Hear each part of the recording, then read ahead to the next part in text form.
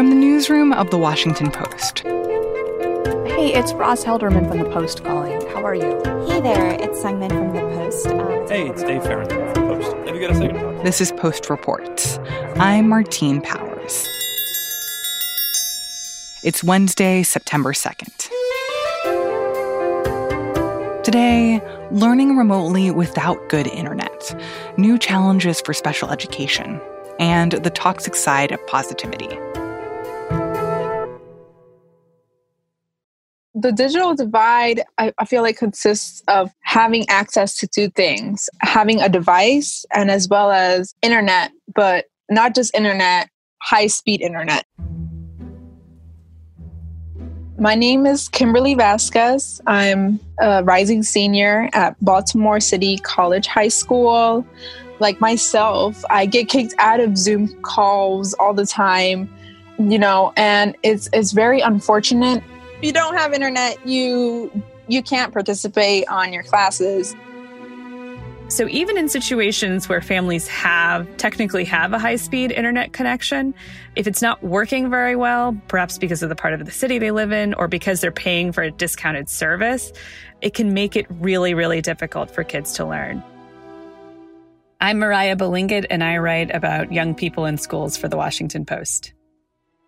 This divide is going to create disparities that are going to last for generations to come. So what is your sense of what percentage of kids K through 12 lack access to either the technology that they need for remote learning or lack access to high-speed internet? Like, is that something that the FCC, the Federal Communications Commission, that they would keep track of? The FCC has not done a great job tracking that, but some of the estimates put the number as high as 17 million K-12 students lack high-speed internet at home. And that means that they're not able to do their homework at home. So this used to be called the homework gap because a lot of teachers require internet to do homework. But now, of course, the homework gap is becoming the all-the-time gap because these kids are doing their entire education over the computer. Exactly. And I think that's why a lot of advocates and a lot of students personally feel this great sense of urgency in getting this problem solved because the digital divide has been with us for quite some time. I spoke to superintendents, for example. I'm Sonia Bricken-Santelises, and I live in Baltimore City, Maryland, and I am the Chief Executive Officer for Baltimore City Public Schools. Who said we're basically locking kids out of the classroom if we're not providing them with high-speed internet and devices. I think the digital divide in this particular context of schooling really does boil down to access. And that's also a real shift in thinking. In this country, we generally view the internet sort of as a luxury or a bonus. We all personally pay for it. A lot of us pay a lot of money for it. If you can't afford it, tough luck. Even though it's clear that the internet is no longer actually a luxury, it is a thing that you need to do the basic parts of your life. And particularly during the pandemic, because during the pandemic, a lot of states and local governments actually mandated people to stay home. And even if they didn't, they urged them to stay home, which means that they have to conduct all their business on the internet. They have to look for jobs on the internet. They have to apply for unemployment on the internet. They have to do their doctor's appointments on the internet. So these are all of the things that the government was urging individuals to do, but we still need to go that extra mile and ensure that people actually have high-speed internet at home. In a lot of ways, young people are off the grid, is literally how I've described it. So then when it comes to this problem of kids who lack access to the technology and the internet that they need to do school, what are some of the solutions that school districts are coming up with to try to get them what they need? So school districts are doing a lot of really interesting and creative things. What we're seeing is a number of school districts really either raising money, redeploying funds to be able to put to this effort, particularly from a device. A lot of school districts are relying on philanthropy from local organizations. They're negotiating with Comcast sometimes to get discounts for families or to ensure that families that might have issues with credit can still get online. Some school districts are installing their own towers to broadcast like Wi-Fi or something. In San Antonio, for example, there is a proposal between the city and the school district to actually put some kind of transponder or something on top of traffic lights in order to give school-aged children access to the internet. But I think the issue is, and what a lot of people talk about, is these solutions are patchwork, and they often rely on the charitability of local philanthropies or local companies. In one district I talked to, for example, the women had more affluent families sponsor poor families and pay their internet bills. Which is both a very nice idea, but also feels very fraught with problems of like rich kids who are paying for poor kids. And like, how does that make poor kids feel? Well, and not only that, it's not necessarily scalable and it's not sustainable. This requires a cross-sector response. These are not commitments that extend decades into the future. They're often just short-term fixes. And so is there any like larger effort to try to get longer term and more comprehensive fixes and not just these kind of piecemeal solutions in random districts or counties where they've been able to find short-term options? So yeah, one of the big criticisms of this is that it's not scalable. And when I spoke to the Baltimore City Schools CEO, for example, she basically said, you know, kids get internet based on whether or not their superintendents have good negotiating skills or are persuasive and charismatic. But yeah, I mean, there are people that are trying to look to the FCC, for example, and to Congress to try and fix this problem. There's a new line of thinking among a lot of school superintendents, which is that the internet is a utility. It's like electricity or water. You essentially need it, and the government should support efforts to expand it. So one example of this is the FCC, which is led by Ajit Pai, a Trump appointee. They have said they actually have a program to support and subsidize the payment for internet in schools and libraries.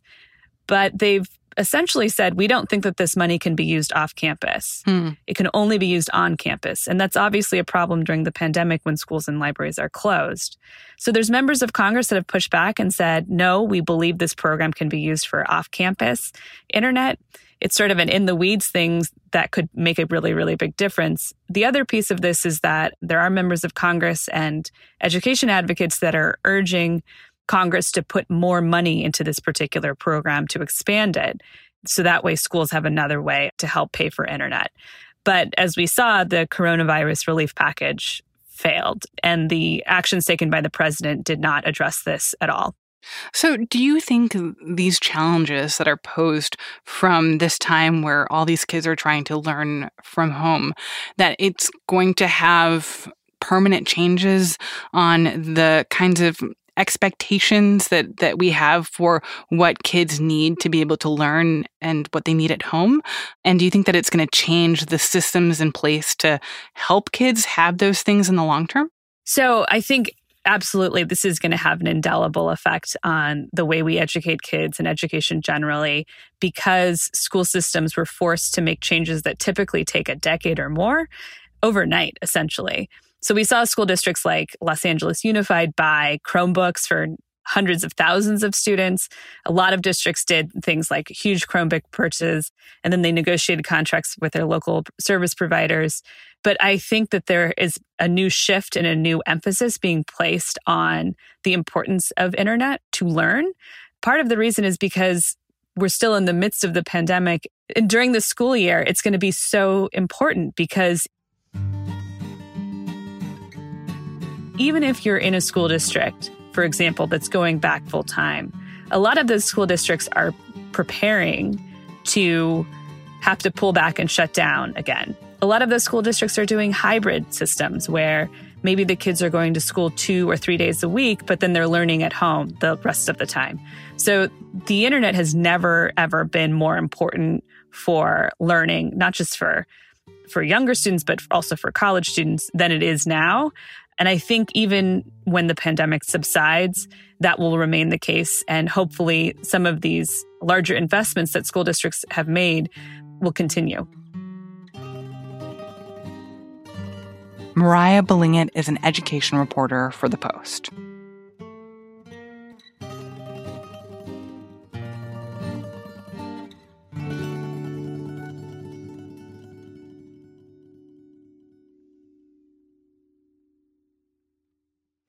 I'm Antoine. I am 18 years old. I go to Eastern Senior High School. And some things about myself, Antoine Gibson is a rising high school senior. He's a very gregarious 18-year-old. He loves hanging with his friends. He loves school. I like to party, and I'm a very antisocial person. I'm a social person. I like talking to my friends. Everywhere I go, if I see someone, I talk to them. And his foster father described him to me as kind of the mayor of DC. Doesn't matter where we go, he knows people. He knows everybody in this city, everywhere. Doesn't matter what neighborhood. He's charismatic and charming and outgoing and a good guy.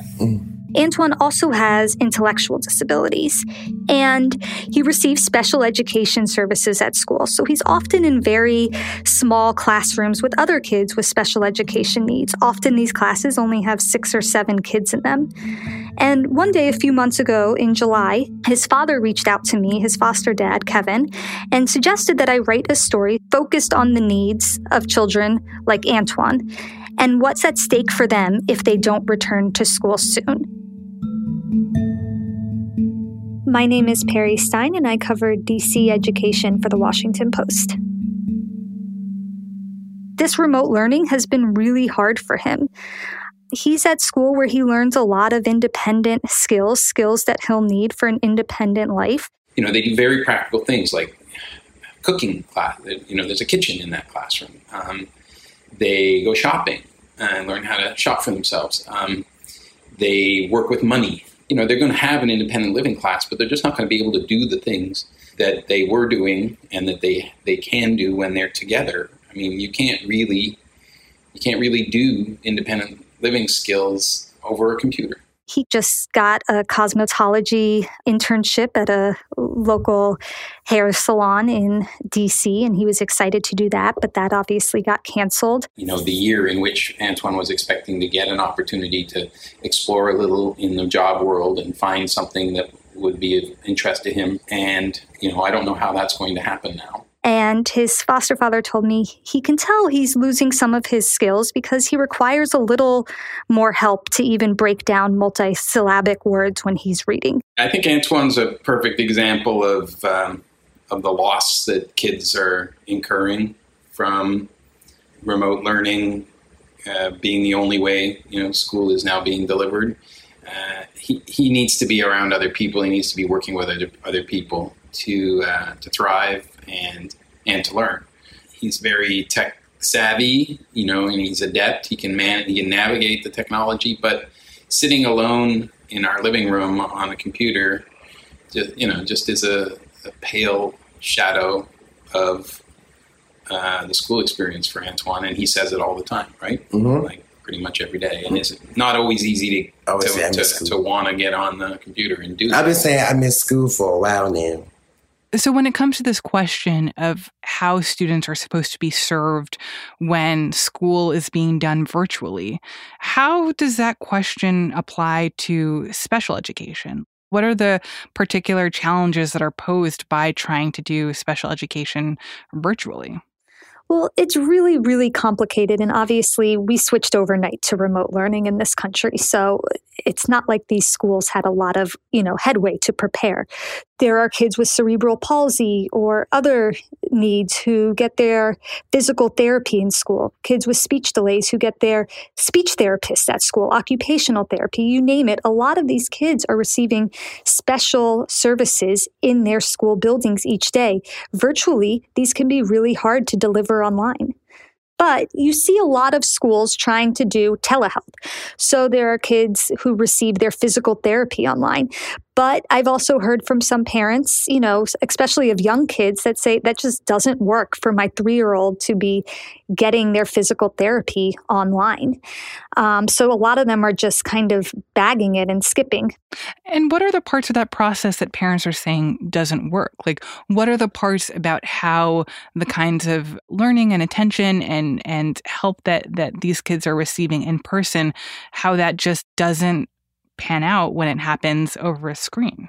I've talked to the mother of a dyslexic child who said it's really hard for my child to learn and focus online in virtual classrooms. That can be particularly hard it's hard for all kids, but particularly kids with special needs like ADHD, dyslexia. It can be hard to just look at a screen. I talked to parents, a child named Ethan in this story. He's actually a young adult, but is still in the school system. His parents said his walk has become more wobbly since school shut down because he's not getting his in-person physical therapy. These are oftentimes developmental milestones that kids can be missing. And are some of these parents of kids with special needs pushing for school to reopen, at least for them and their kids, like recognizing both the particular challenges for them to do their learning online, but also the fact that these are kids who already need extra help, and if they don't get that, then they could be put further behind for many years to come?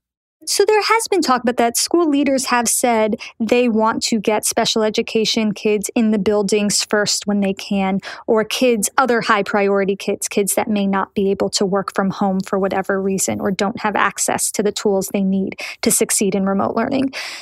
And parents themselves, Antoine's foster father told me that, he thinks the conversation should be a little different when we're discussing back to school. He thinks for special education, we can think about it a little differently. He's not suggesting that we go back until it's safe, but he said his child, Antoine, he's not in mainstream classes. He's in classes with special education children. These are smaller learning environments, and Antoine typically doesn't have more than 6 or 7 kids in a class. So when we talk about social distancing, it seems more feasible for them to be able to be in a classroom while social distancing. With that said, a lot of teachers have told me that these kids often require the most kind of physical contact. Maybe they have emotional issues and require a lot of hugs, require a lot of hand holding. There are kids with medical devices that they need help inserting and things like that. And so what are the stakes for these kids when it comes to the prospects of them having to continue to do remote learning for a long time and not being able to get back into the classroom anytime soon? Kids are losing a lot. More than any other part of our society, kids have taken the brunt of the impact of the pandemic, even though they are the least at risk. And that's not the way our society normally works. Normally, we put the kids first. And we make the compromises to make sure that they get what they need to have a good life. And we're not doing that this time. And it's really quite shocking. I think it's important to remember as we're talking about school reopening that the stakes are high for everyone. They are high for every child who's not in school. But they are particularly high for special education kids because oftentimes we're not talking about will they be able to complete their calculus homework or are they going to get these academic skills. A lot of times they're going to school to fulfill the skills that they need for an independent life, to be able to hold a job after high school or to be able to live on their own or be able to communicate with their peers and their family and their communities or to be able to be physically independent. And for a lot of them, remote learning just hasn't worked and the stakes are high. Perry Stein covers education for The Post. On Monday, Antoine had his very last first day of school, and it happened online. Kevin wrote to us about the experience. He said, quote, "It was generally positive and uneventful once you get past the heartbreaking fact that today was the first day of Antoine's senior year in high school, and he spent it staring at a small screen in our kitchen. This is not what school should look like."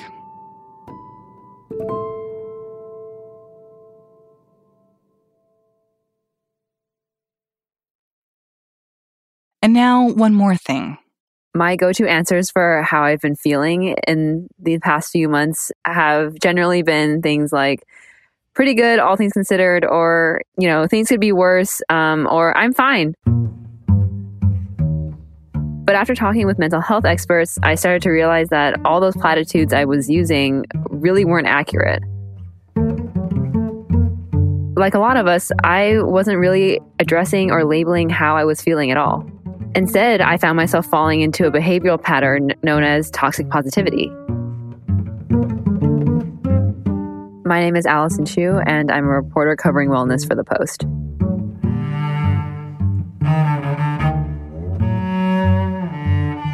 So, especially during something as stressful as a pandemic, trying to maintain a positive outlook can be a good way to cope. But when you start forcing positivity in situations where it's just not natural, that's when it becomes toxic. The toxicity stems from undervaluing negative emotional experiences and overvaluing positive ones. And so you start to judge yourself and maybe even others for feeling pain, sadness, or fear. And so as a result of that, you start to think the only way you can deal with a bad situation is by putting a positive spin on it. But that's just not realistic. And having this kind of attitude doesn't let you deal with all the things that are actually causing your distress. You end up exacerbating the problems and delaying healing. Experts say there are a few good ways to avoid falling into the trap of toxic positivity. You can start by using appropriate language to describe your feelings instead of shoving them down into an "I'm fine." You can practice mindfulness techniques, and you can make sure to validate the emotions of people you're trying to support instead of brushing them off with an "I'm sure things will be okay" or "look on the bright side." Ultimately, what experts say needs to happen is people need to find a more balanced approach to how we understand how we feel and what we do about it. Of course, it's okay to have a positive outlook when things aren't going well, but it's also okay not to be okay. Allison Chu writes about wellness for The Post.